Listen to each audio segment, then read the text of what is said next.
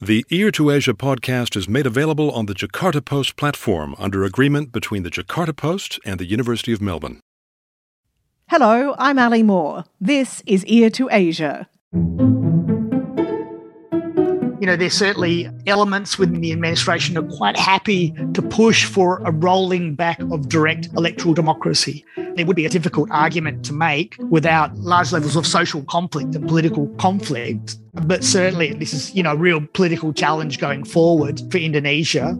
The government is increasingly confident in its capacity to withstand widespread protests. And I think its chilling of civil society and its crackdown on social media probably increases that confidence. It is Indonesia. The situation is always fluid as elite groups negotiate amongst themselves. But there are real possibilities that the deterioration of liberal democracy may well accelerate in the lead up to the 2024 election.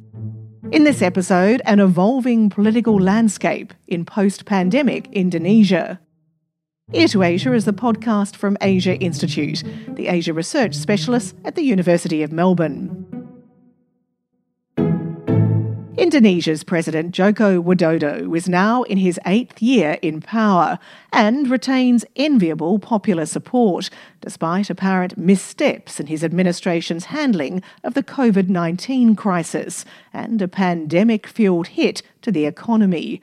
Meanwhile, Jokowi has kept a tight hold on the political reins, winning the backing of over 80% of parties in Indonesia's House of Representatives, the fruit of the president's continued coalition building, even well into his second term. There's talk of an unprecedented and currently unconstitutional third term for Jokowi. Yet critics point to an erosion of democratic institutions, growing muzzling of opposition voices, and even ambitions for a political dynasty. So what is Jokowi really accomplishing with all this political capital, and how does his actual agenda compare to the broader social and political reform he's promised voters all along? Who are the winners and losers in a post-pandemic Indonesia? And who gets a say in an atmosphere in which people seem increasingly afraid to speak up? Joining us for an update on the political winds in Indonesia, Eurasia law expert Professor Tim Lindsay of Melbourne Law School and politics and security researcher Dr. Ian Wilson of Murdoch University. Welcome back, Tim, and welcome back, Ian. Thanks, Ali. Good to be here. Hi, Ali. Good to be back. We spoke with both of you some 18 months ago here on Ear to Asia about how the Indonesian government was coping with the pandemic, but that was before the spread of the Delta variant, which has had a devastating impact. Ian, where are we up to now as we near the 2-year mark of this pandemic? As you said, the Delta variant has had a terrible impact on Indonesian society with widespread infection and death rates, the overwhelming of the public health system, and really exposed many of these broader structural problems in terms of public service delivery in Indonesia. If we're looking at the impact on the national government, I think in many respects, certainly to observers, is exposed really its incapacity to decisively act in this kind of moment of crisis. I believe now, obviously, it's a huge logistical task to vaccinate such a large and geographically dispersed country, but nonetheless, the government's really sort of dithered throughout the entire pandemic, in many respects approaching the pandemic as a kind of irritation, certainly at the initial period, to its broader agenda for infrastructure development. And really that's sort of been a characteristic of its response throughout, that it's been a kind of a patchy, piecemeal and often really contradictory approach with very little sort of sustained coordination at the national level. And very much it's been a case of more proactive mitigation and social assistance going on at different levels of government. So not at the national level, but there's been some relatively competent responses at the provincial level and also down at lower levels of government. But certainly the national government's response has been fragmented and quite self-interested.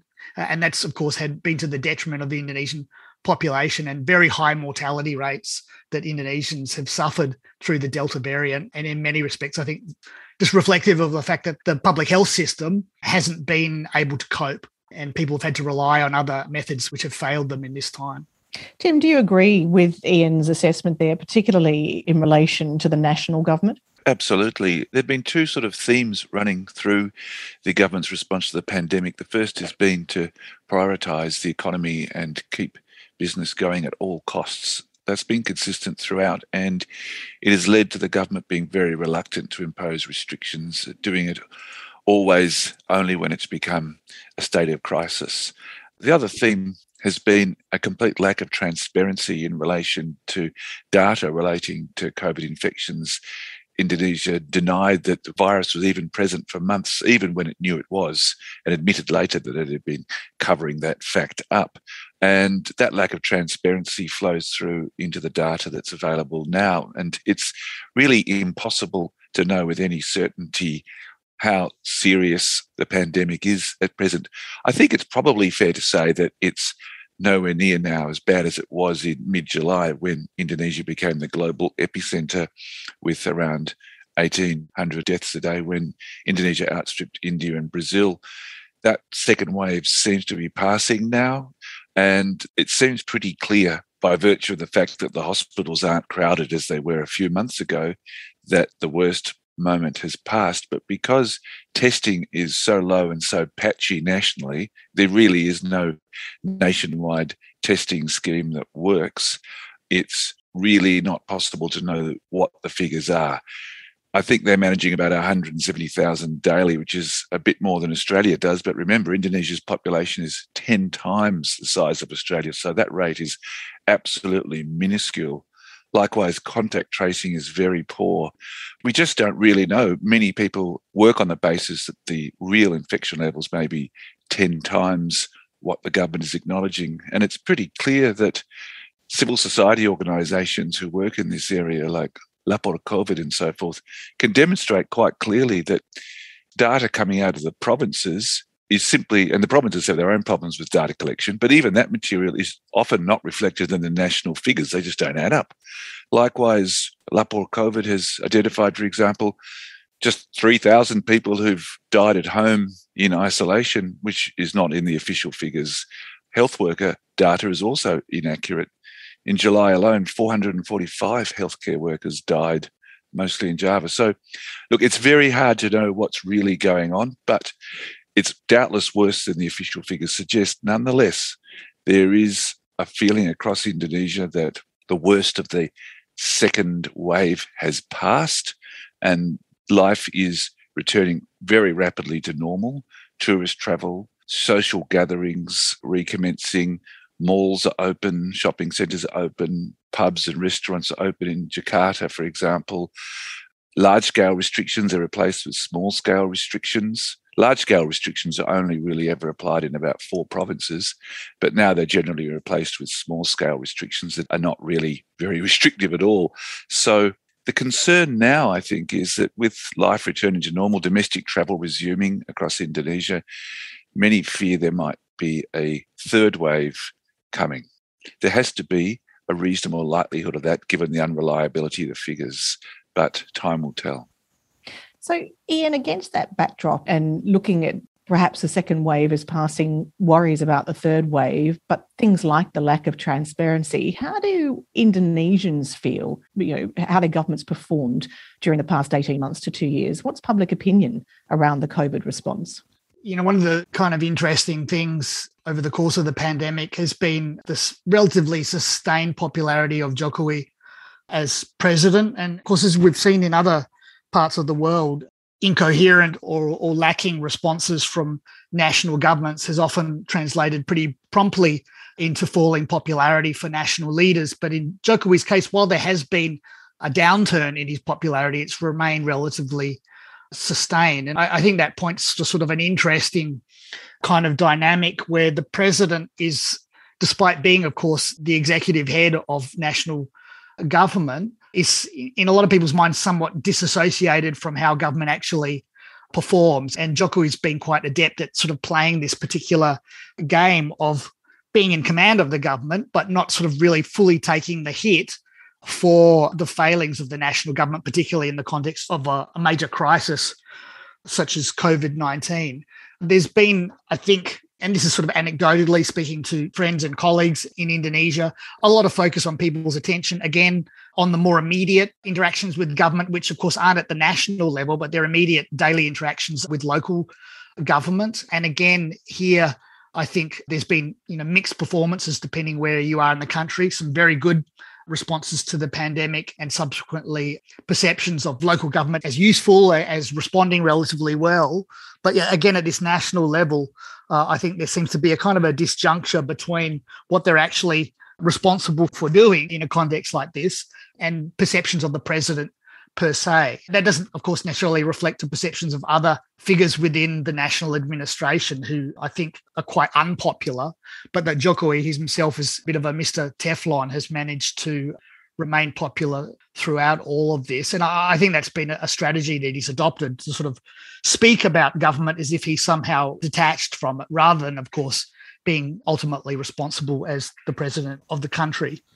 Tim, how do you explain the fact that Joko Widodo has an approval rating, or was reported in September, of 68.5%, which I think many a world leader would be more than happy with, given the picture that you paint of how the government has handled COVID? How do you match that with that sort of approval rating? Do you agree with Ian about the disconnect? Yeah, Jokowi's job approval rating is at 68.5%, which is absolutely incredible in the Indonesian context, not just because his government is so messed up its response to COVID, spectacularly so, I think, by world standards, but also because his immediate predecessor, Susilo Bambang Yudhoyono, who also had 2 terms as president, at the start of his 8th year in office was only 46.2%. So it would have been quite extraordinary in ordinary times for a president to have such a rating going into his 8th year or so in office, but to be doing so in the middle of this very poor handling by his government of one of the worst crises to hit the country in decades is quite amazing. And I think the disconnect, part of it is to do with what was once described as the Jokowi effect. Jokowi's real skill, extraordinary skill at handling his image, managing social media, carefully monitoring the way he appears to the public, and his adept use early in his political career of blusukans or drop-ins. That sort of skill is still quite apparent in the way he manages his public image and presents himself. That's part of it.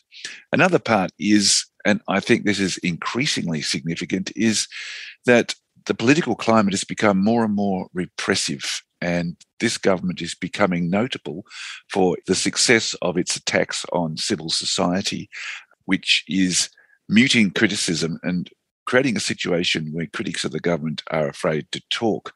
And so the sort of criticisms that you might have expected of Jokowi and his government's handling are not being made publicly in the way they were, for example, under Yudhoyono. As the general election in 2024, at which time both the legislature and the presidency will be up for grabs, that may seem distant in 2024, but really it's, from an Indonesian political perspective, getting very close. And the political elites are already moving to position themselves for that event. Now, that means criticism from civil society groups, NGOs, universities, newspapers, social media, the organisations where criticism of government is usually expressed in Indonesia, is a threat to those elites. And so we have seen the deployment of the draconian law on information and electronic transactions, the ITE law, which contains defamation and hate speech provisions in this law. The government officials, public officials, have weaponized those provisions and have used them to silence critics or to create this chilling effect whereby critics of the government fear they might well be targeted under this law. There have been quite a number of prosecutions, but perhaps more effective than the prosecutions are the number of civil society critics of government who've been hauled in by the police for questioning, detained briefly, and then eventually released. That is in many ways just as effective as going to trial. So we've also had incidents of civil society members having material remotely inserted on their mobile phones or in their social media accounts which gets them into trouble with the government. It justifies their arrest, them being taken out of circulation for a period of time. And that's become more and more widespread. So civil society activists who might once have been very outspoken against the government are now being very, very cautious about what they say, where they say, and how they say. Just to give you an anecdotal account of this, early in Jokowi's term, when you go to Jakarta, you might meet with civil society activists and talk to them about politics, and you might find yourself in a cafe and they would talk openly and quite critically about government policy and politics and what was going on. The last time I went there, the start of the pandemic, people were choosing quieter locations and they were being very cautious about who was around them, and they were very careful about what they said and who might be listening. So there has been a really tangible shift in that open debate and criticism of government that was pretty standard in Indonesia over the last 20 years. Just in this term of Jokowi's government, that chilling effect has become very apparent. And I think that is one of the factors playing into Jokowi's ability to maintain his popularity at such high levels. There's probably a side discussion as to what extent issues around human rights are in fact really important to a lot of Indonesians. And I think they certainly are to many activists and many scholars, but I'm not sure that it's necessarily the number one issue in the minds of a lot of Indonesians. But nonetheless, Jokowi has been able to establish himself as also almost a sort of a symbolic figure and is analysed and assessed by many people in those terms. I noticed a news story the other day that to me sort of embodied some of that, where in South Timor, in the east of the country, the local village had crowdsourced money to build a 7-metre tall statue of Jokowi, which they then hauled in a collective effort. They literally pulled it by rope up a hill to put it up in recognition of the president. And when people ask them, well, why? I mean, this is a really poor part of the country. In fact, it's one of the poorest parts of the country. It hasn't seen any significant material development, certainly over the course of Jokowi's presidency. The response was that it was in recognition of the fact that he'd worn their local traditional dress when he'd given the 17th of August Independence Day address.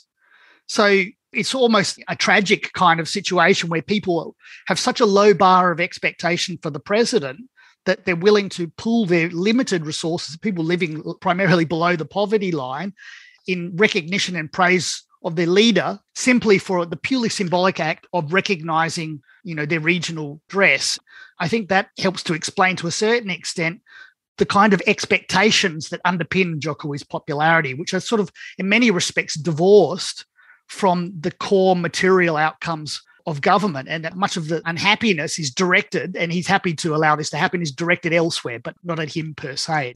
He's able to weather these kind of storms and to continue with his particular agenda, but not to bear any of the political consequences of it directly. And what about some of the other voices in the political landscape? I mean, if I ask first about young Indonesians, I mean, they're a very, very big and a growing demographic force. Do they have a voice? They have spaces in which they can voice their opinions. They don't actually have a voice in the substantive running of government. Youth involvement in political parties, for example, is very minimal. Indonesian political parties are notorious for not really having broad youth-based constituencies at all. And so I think, for many young Indonesians, there's a kind of a gap between engaging in social media, and Indonesian youth are incredibly adept at using social media to express all kinds of opinions in creative ways. But in terms of the actual mechanisms of government and direct involvement in government in any way, I think it's very minimal. Let me just jump in there and say that the fact that Indonesian youth, which is this hugely important demographic, particularly when it comes to elections, are so detached from political party activity and mainstream formal political activity, and the fact that they're resorting to, social media as a key means of communication, that's one of the reasons why a government cracked down on social media and trolling cyberspace in order to control critics is so effective in managing the government's reputation.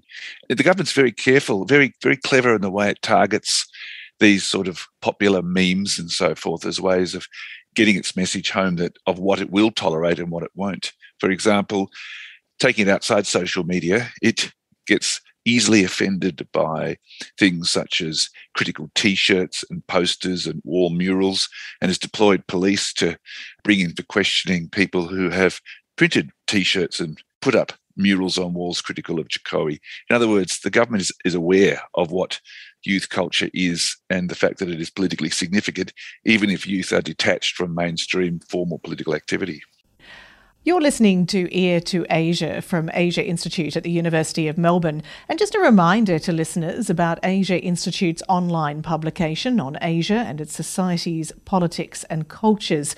It's called the Melbourne Asia Review. It's free to read and it's open access at melbourneasiareview.edu.au. You'll find articles by some of our regular Ear to Asia guests and by many others. Plus, you can catch recent episodes of Ear to Asia at the Melbourne Asia Review website, which again you can find at melbourneasiareview.edu.au. I'm Ali Moore and I'm joined by Indonesia political observers Dr. Ian Wilson of Murdoch University and Professor Tim Lindsay of Melbourne Law School. We're getting an update on the larger political trends in a post-pandemic Indonesia. Tim, we were talking about the voice of young people. Can I ask you about the role of religious authorities and parties? Islamic-affiliated organisations are very present in political and social discourse. How are they asserting themselves in the current climate? And to what extent has Jokowi worked to include more moderate groups in his support base? The position in relation to Islamic identity in Indonesia is complex. The starting point is always to remember that under Suharto, for 3 decades, public expression of Islamic identity was not permitted. Now, once Suharto fell and those restrictions came off, you had a sort of snapback where you had Islamic political identity being mainstreamed in political debate. And of course, in a democratic system, or at least a system where you have elections, that means religious identity very quickly became part of politicking in Indonesia. Now, that is not, in fact, translated into significant power for Muslim or Islamically identified political parties in the electoral process. They still struggle to get more than about 20% of the vote overall. The system is still dominated by so-called nationalist secular parties to a very great extent. So this rise of Islamic identity, accompanied at the same time by a failure in electoral politics, broadly speaking, has pushed many Islamist activists out of the mainstream and into increasingly extreme and conservative bodies. And they have set themselves up in opposition to President Jokowi, who's not seen as, he's a Muslim, of course, but he's not seen as an Islamist. And that dynamic reached its peak around the time of the infamous blasphemy conviction of Jokowi's former deputy when he was governor of Jakarta, then governor himself, Ahok, a Christian Chinese, for comments he made while running for election as governor. And the mass movement that was sparked by conservative Islamist groups around that time brought the biggest rallies onto the streets in Jakarta since the fall of Suharto, and led at one point to a march on the presidential palace calling for the removal of Jokowi. So from that moment on, those groups, the groups seeking to implement conservative forms of Sharia in Indonesia, position themselves as enemies of Jokowi's administration. And the elite, I think, closed ranks around Jokowi from that point onwards. And what we've seen since then is the government targeting conservative Islamist groups and picking them off one by one. First, it amended a law that gave it the power to ban social organisations without resort to the courts, and it closed down Hizbut Tahrir Indonesia, which was a group with the aim of establishing a caliphate, a non-violent movement in Indonesia, but with the caliphate as its objective. And since then, it's banned the notorious Islamic Defenders Front, which was associated closely with the mass rallies against the government. And it has also, one by one, detained, arrested and charged a range of different religious leaders associated with those groups on a range of different charges and put many of them in jail. So this government has now positioned itself against those groups and is carrying out, with some effect, a policy of removing them really from the political chessboard in Indonesia.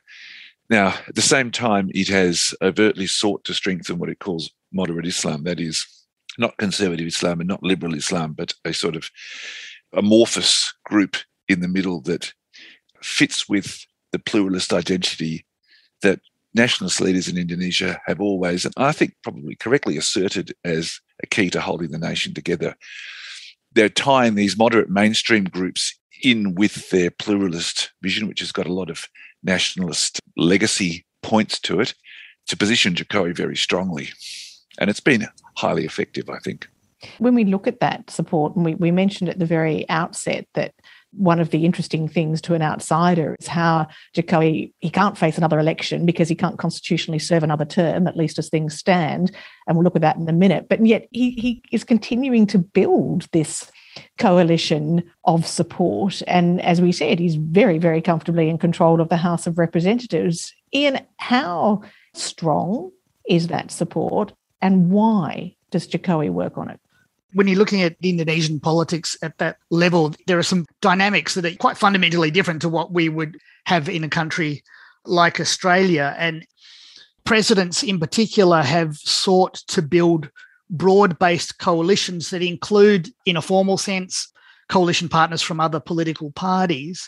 But coalitions in Indonesia, political coalitions, usually treat non-party actors as equal partners to political parties. So you've seen Jokowi reach out and incorporate some of the larger mainstream Islamic organizations as key coalition partners. And on one level, this is about, strengthening their political power. But, in another sense, it's about a broader formation of a particular socio-political order. And in doing that, there's always been a bit of a simplification. But if you look as a basic mechanism throughout Indonesian political history, governments will adopt a two-pronged approach. They'll seek to incorporate potentially disruptive elements, or they'll seek to eliminate potentially disruptive elements. And as Tim was just saying, in terms of the government's response to religious groups and Islamist organisations in particular, there's been on the one hand an effort to incorporate some of those organisations into the broader coalition. That includes, of course,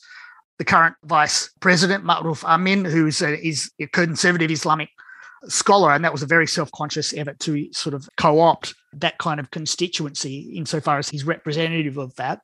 And also the current Minister for Religion, whose background is from the Nahdlatul Ulama, and in fact the head of one of its paramilitary organisations, so sort of a militant moderate, but at the same time using a very harsh stick to attack other groups that may be seen as disruptive of the broader configurations of power within the coalition. So re-election is one element, but on one level that's sort of a relatively minor one compared to the broader process of establishing broad networks between different self-interested groups, different sets of socioeconomic interests, so that they broadly collaborate and broadly incorporate one another and collaborate to marginalise, if not criminalise, those who may be seen as disruptive of their broader endeavours. I mean, a key feature of Jokowi's presidency has been his focus on infrastructure. And on one level, it's clear that Indonesia needs the development of particular kinds of infrastructure, but who's involved and how has been, I think, a key feature of his presidency. And you've seen some of the sort of rolling backs of democracy in a broad sense in Indonesia, such as the weakening of the anti-corruption, the KPK, Anti-Corruption Commission, really can't be separated, I think, from this broader coalition of interests linked to infrastructure, which, of course, infrastructure is one of the areas that's most rife for corruption in terms of there's been the issuing of massive contracts without tendering processes. There's ongoing conflicts of interest between ministers and senior government officials and companies that are involved in that are receiving contracts, and this broader weakening of any sort of external transparency and control. So when it comes back to coalition building, it's not just a sort of a political project aimed at the next election, and there's some other issues to discuss there, but in the immediate term, it's about consolidating particular networks of socioeconomic interest to collaborate together and to marginalise those social groups or social forces that could disrupt this. I take your point, Ian, that it's bigger than the next election, but let's look at that very specific issue of the next election. And I guess the building of the coalition with an eye potentially to changing the constitution, Tim? Would you see that as a possibility? I think that until election campaigning starts, Indonesian politicians don't stand for any constituency and they don't have any policy platform. In fact, they don't usually during elections either have policy platforms. What they do stand for is one or another elite power grouping. And Jokowi started as a clean-skin outsider, at least that's how he presented himself. But he is very much now one of Indonesia's elite. He's absolutely embedded in there as a key player in that elite. And those around him, which is now a very large part of the political elite in Indonesia, as is reflected in the coalition he's developed, which is around about 80% of the legislature, 80% of the political parties in effect, would like to maintain their position and hold on to their existing power and advantages. And of course, that would be much easier if Jokowi stayed in for a third term. He has set up a distribution and configuration of power across the various elite groups that the majority of them are pretty happy with. He's brought in his strongest opposition in the last election, Prabowo Subianto, and his vice presidential candidate, Sandiaga Uno, are both within government now. And if he did have a third term, that would be not particularly disruptive to the elite and would be very comfortable, I think. So there is a sense among many in the elite that it would be easy, it would be convenient for them if Jokowi had a third term. Unfortunately, the Constitution doesn't allow that. The Constitution was amended radically after the fall of Suharto, who'd been in power for 32 years. Before that, they had Sukarno as a president for life. So one of the main reforms of the post-Suharto era was to limit presidential terms to 2. Now, there have been proposals that have been floated for some years now that the Constitution should be amended to change that.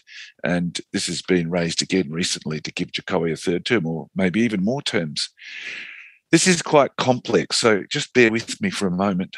To amend the Constitution, a sort of super legislative body called the MPR, which is made up of the National Legislature, the DPR, and another regional representatives body, they have a joint sitting and that forms the MPR. And the MPR needs a vote of 2/3 in order to amend the Constitution.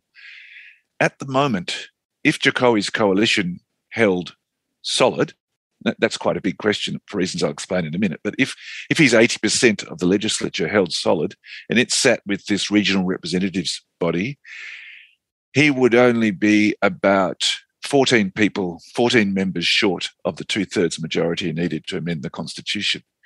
Now, how do you keep a coalition together in Indonesia where there's no party whip system and people routinely cross the floor in every vote? The answer is it's usually done through the trading of favours and money. So amending the Constitution for a third term would be a very expensive exercise, literally speaking.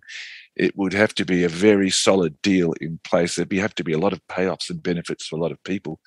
But probably the government could get the extra 14 people it would need in order to get that through. So a constitutional amendment is a real possibility. It's not impossible. The thing against it is that the last time they did it, it dramatically reinvented the Indonesian political system in a way not seen since the 1950s.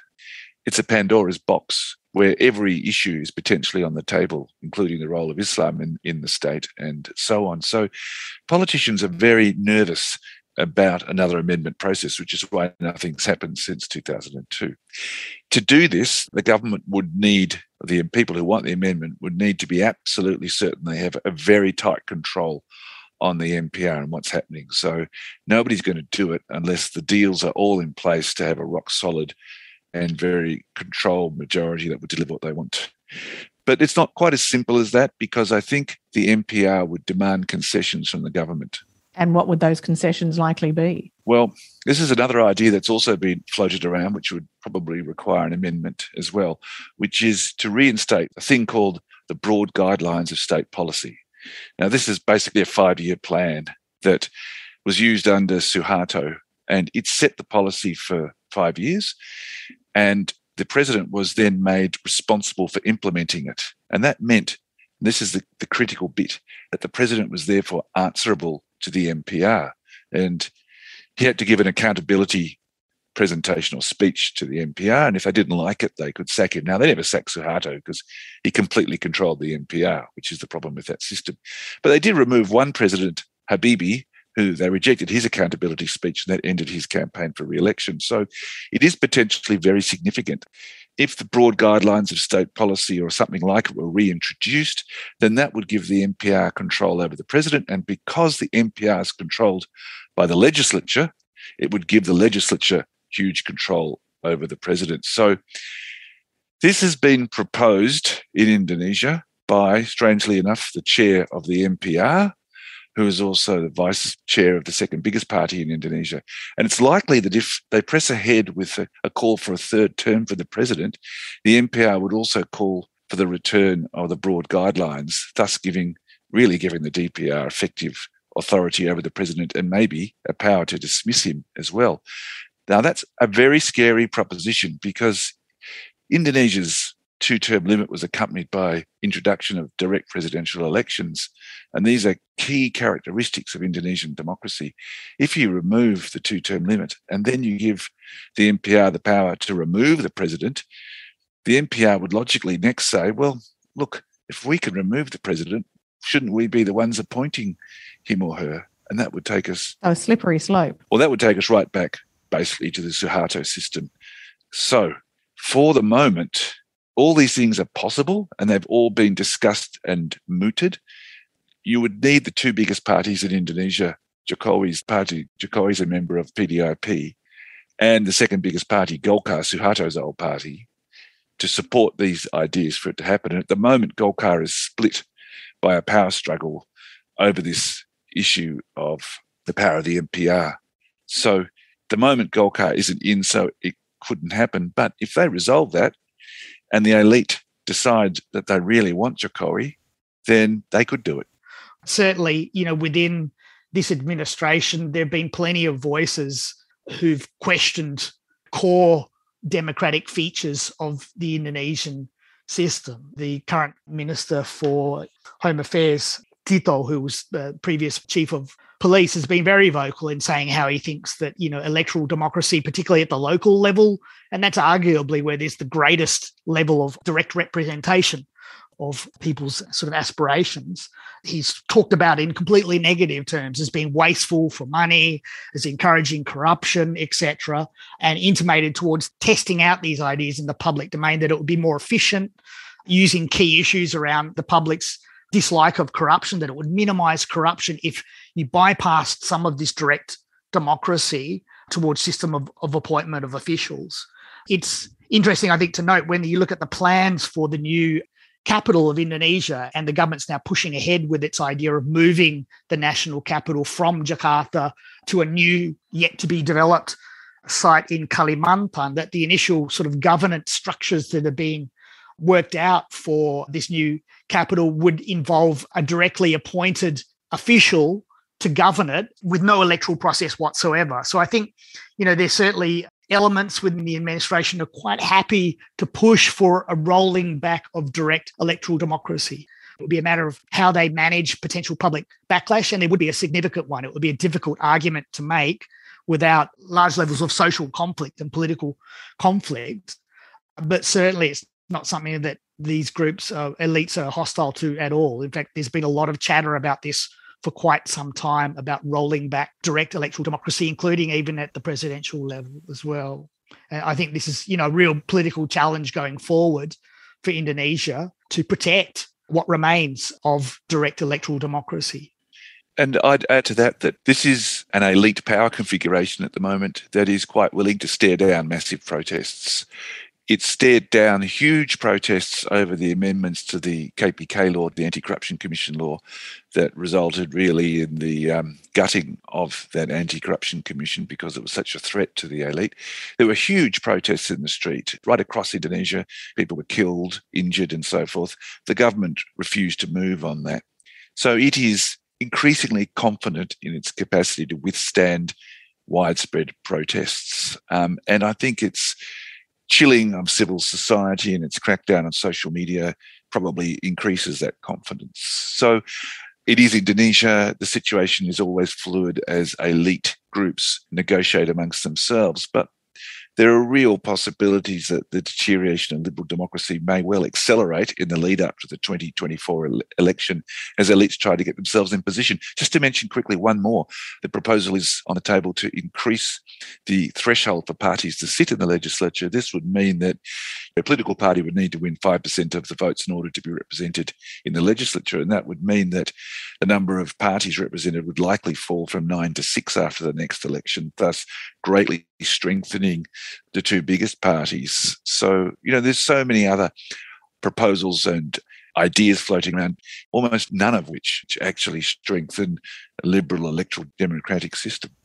Well, if you look at it from Jokowi's standpoint, you mentioned, Ian, the moving of the national capital to Kalimantan. It's his signature project, if you like, which still seems to be on the agenda. And it would be fair to say, would it not, that his legacy has been seriously impacted by the pandemic. If it's about infrastructure, it's about economic growth, then the last 2 years has put that legacy, well, it's gone backwards. Most definitely. He's sort of put all his sort of eggs in this idea of infrastructure development basket, and it hasn't played out how he liked. I mean, the pandemic has been an obvious break on that, but investing so much in this particular construction of development, a very specific idea of development focused on these big infrastructure projects, has also brought its own problems. There's been huge issues around the tendering processes to do with big infrastructure projects. There's been a lot of issues around the quality, because there's been such a political imperative to do things quickly that the quality of the infrastructure that's being built has been often very poor. I think the moving of the capital to Kalimantan is an interesting one because, it's framed in terms of this sort of infrastructure focus, but the political ramifications of it are huge. If you look at Indonesian political history, Jakarta has been the political stage where so many of the major changes in the country have played out through mass mobilizations of different groups, through the presence of so many competing interests, etc. And what's being proposed essentially is a quarantined off space of governance, governed by unelected officials and physically isolated from all of these different social and political groups. So really, it's framed in largely apolitical terms, but I think the political implications for the dynamics of how democratic politics plays out in Indonesia will be massive. And I think that's something that NGOs and civil society are very aware of, that they won't have access to power. They won't have the ability to get the ear of officials because they're sequestered off in a completely different geographical kind of space. Ian, do you think that Jokowi is looking to build a political dynasty? He has, as the point that Tim was making, he came from outside the political establishment, but he's now facing criticism for supporting his son and his son-in-law's candidacies for major mayoral races. Most definitely. And I think, for political elites, they're maybe not even self-conscious that this is what they do, such as the nature of how political power operates in Indonesia, that it's natural that your immediate family, your immediate networks share in the benefits of your power. And in this case, it means and is translated into family members. It's translated into business associates, all benefiting and gaining political power as an outcome of this. So it might not even be a self-conscious thing. It's so embedded in how politics operates at that level in Indonesia. It would almost be surprising if it wasn't the case that, Jokowi's immediate family would also move into the political arena. And of course, in the case of his son, who's now taken over the position that Jokowi started out in as the mayor of Solo in central Java, he had the backing of the political party. And in fact, the national leadership of the PDIP overruled the grassroots candidate. The trend that we're seeing throughout the country is that the national party elites are basically going against grassroots memberships and grassroots branches in their preferred candidate. So, that's just another dimension of how the sort of national elite politics is really undermining representative democracy at the more local or provincial levels anyway. There's so much to talk about, but sadly we are close to the end of our time with this podcast. So, Tim, let me ask you, what do you think Jokowi would like his legacy to be? And sitting at this point, heading into the 2024 elections, what do you think will be his legacy? There's no question what he wants his legacy to be, because he tells us constantly he sees himself as leaving behind a legacy of vastly improved infrastructure, particularly maritime communications, and increased foreign investment in Indonesia to fund all that infrastructure development. He has been a business-oriented president who's put this emphasis on infrastructure as a way of strengthening business and through that the Indonesian economy. And of course, that makes him very attractive to the oligarchs, the business leaders who control political parties, who effectively control the Indonesian political process. He is a president in that sense working for them, which is one of the reasons why he's been able to cement this extraordinary political basis, almost from nothing, to become the longest serving civilian president since Sukarno. Just on that infrastructure issue, I think he's not going to achieve that infrastructure objective. First, because he set his sights too high, and secondly, because, of course, the damage to the economy as a result of the pandemic has made it impossible to achieve what he wanted to achieve. Well, unless he gets another term. Well, that's right. And that, of course, is a strong motivation for him personally to want that third term, because it's the only way he'll be able to achieve the economic and infrastructure legacy that he claims to want to leave behind him.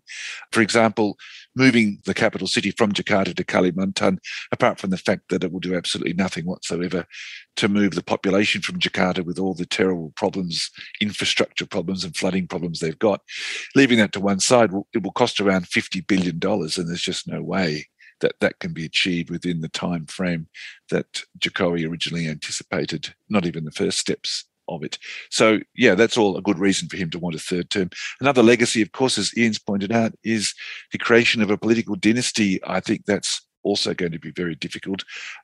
His predecessor, Susilo Bambang Yudhoyono, also tried very, very hard to do exactly the same thing and failed spectacularly to achieve it.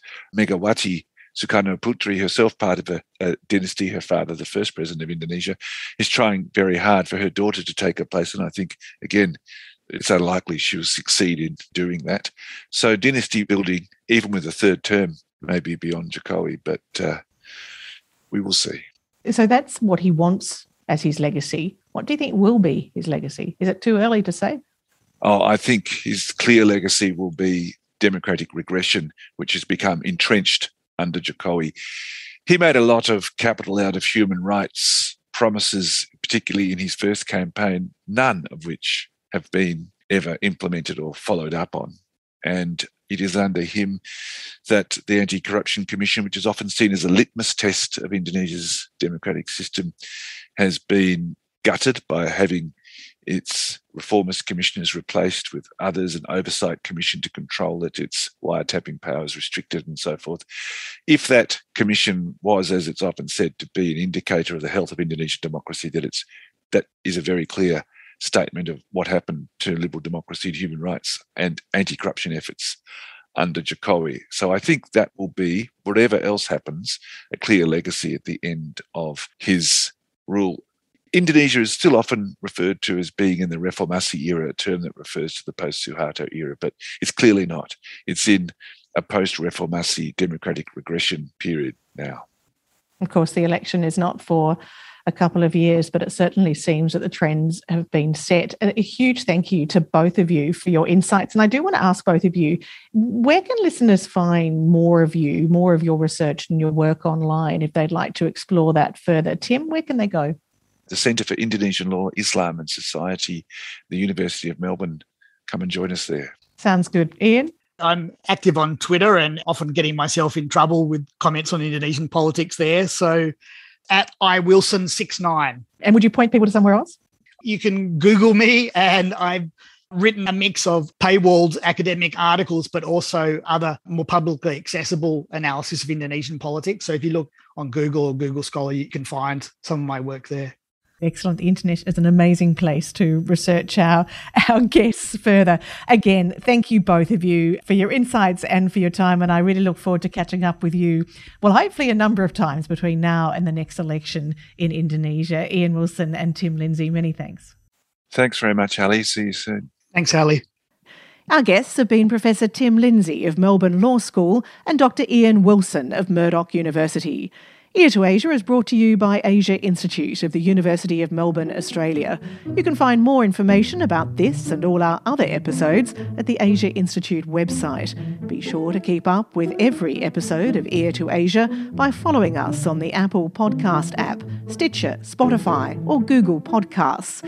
If you like the show, please rate and review it on Apple Podcasts. Every positive review helps new listeners find the show. And please help us by spreading the word on social media. This episode was recorded on the 19th of November 2021. Producers were Eric Van Bemmel and Calvin Parham of profactual.com. Ear to Asia is licensed under Creative Commons, copyright 2021, the University of Melbourne. I'm Ali Moore. Thanks for your company.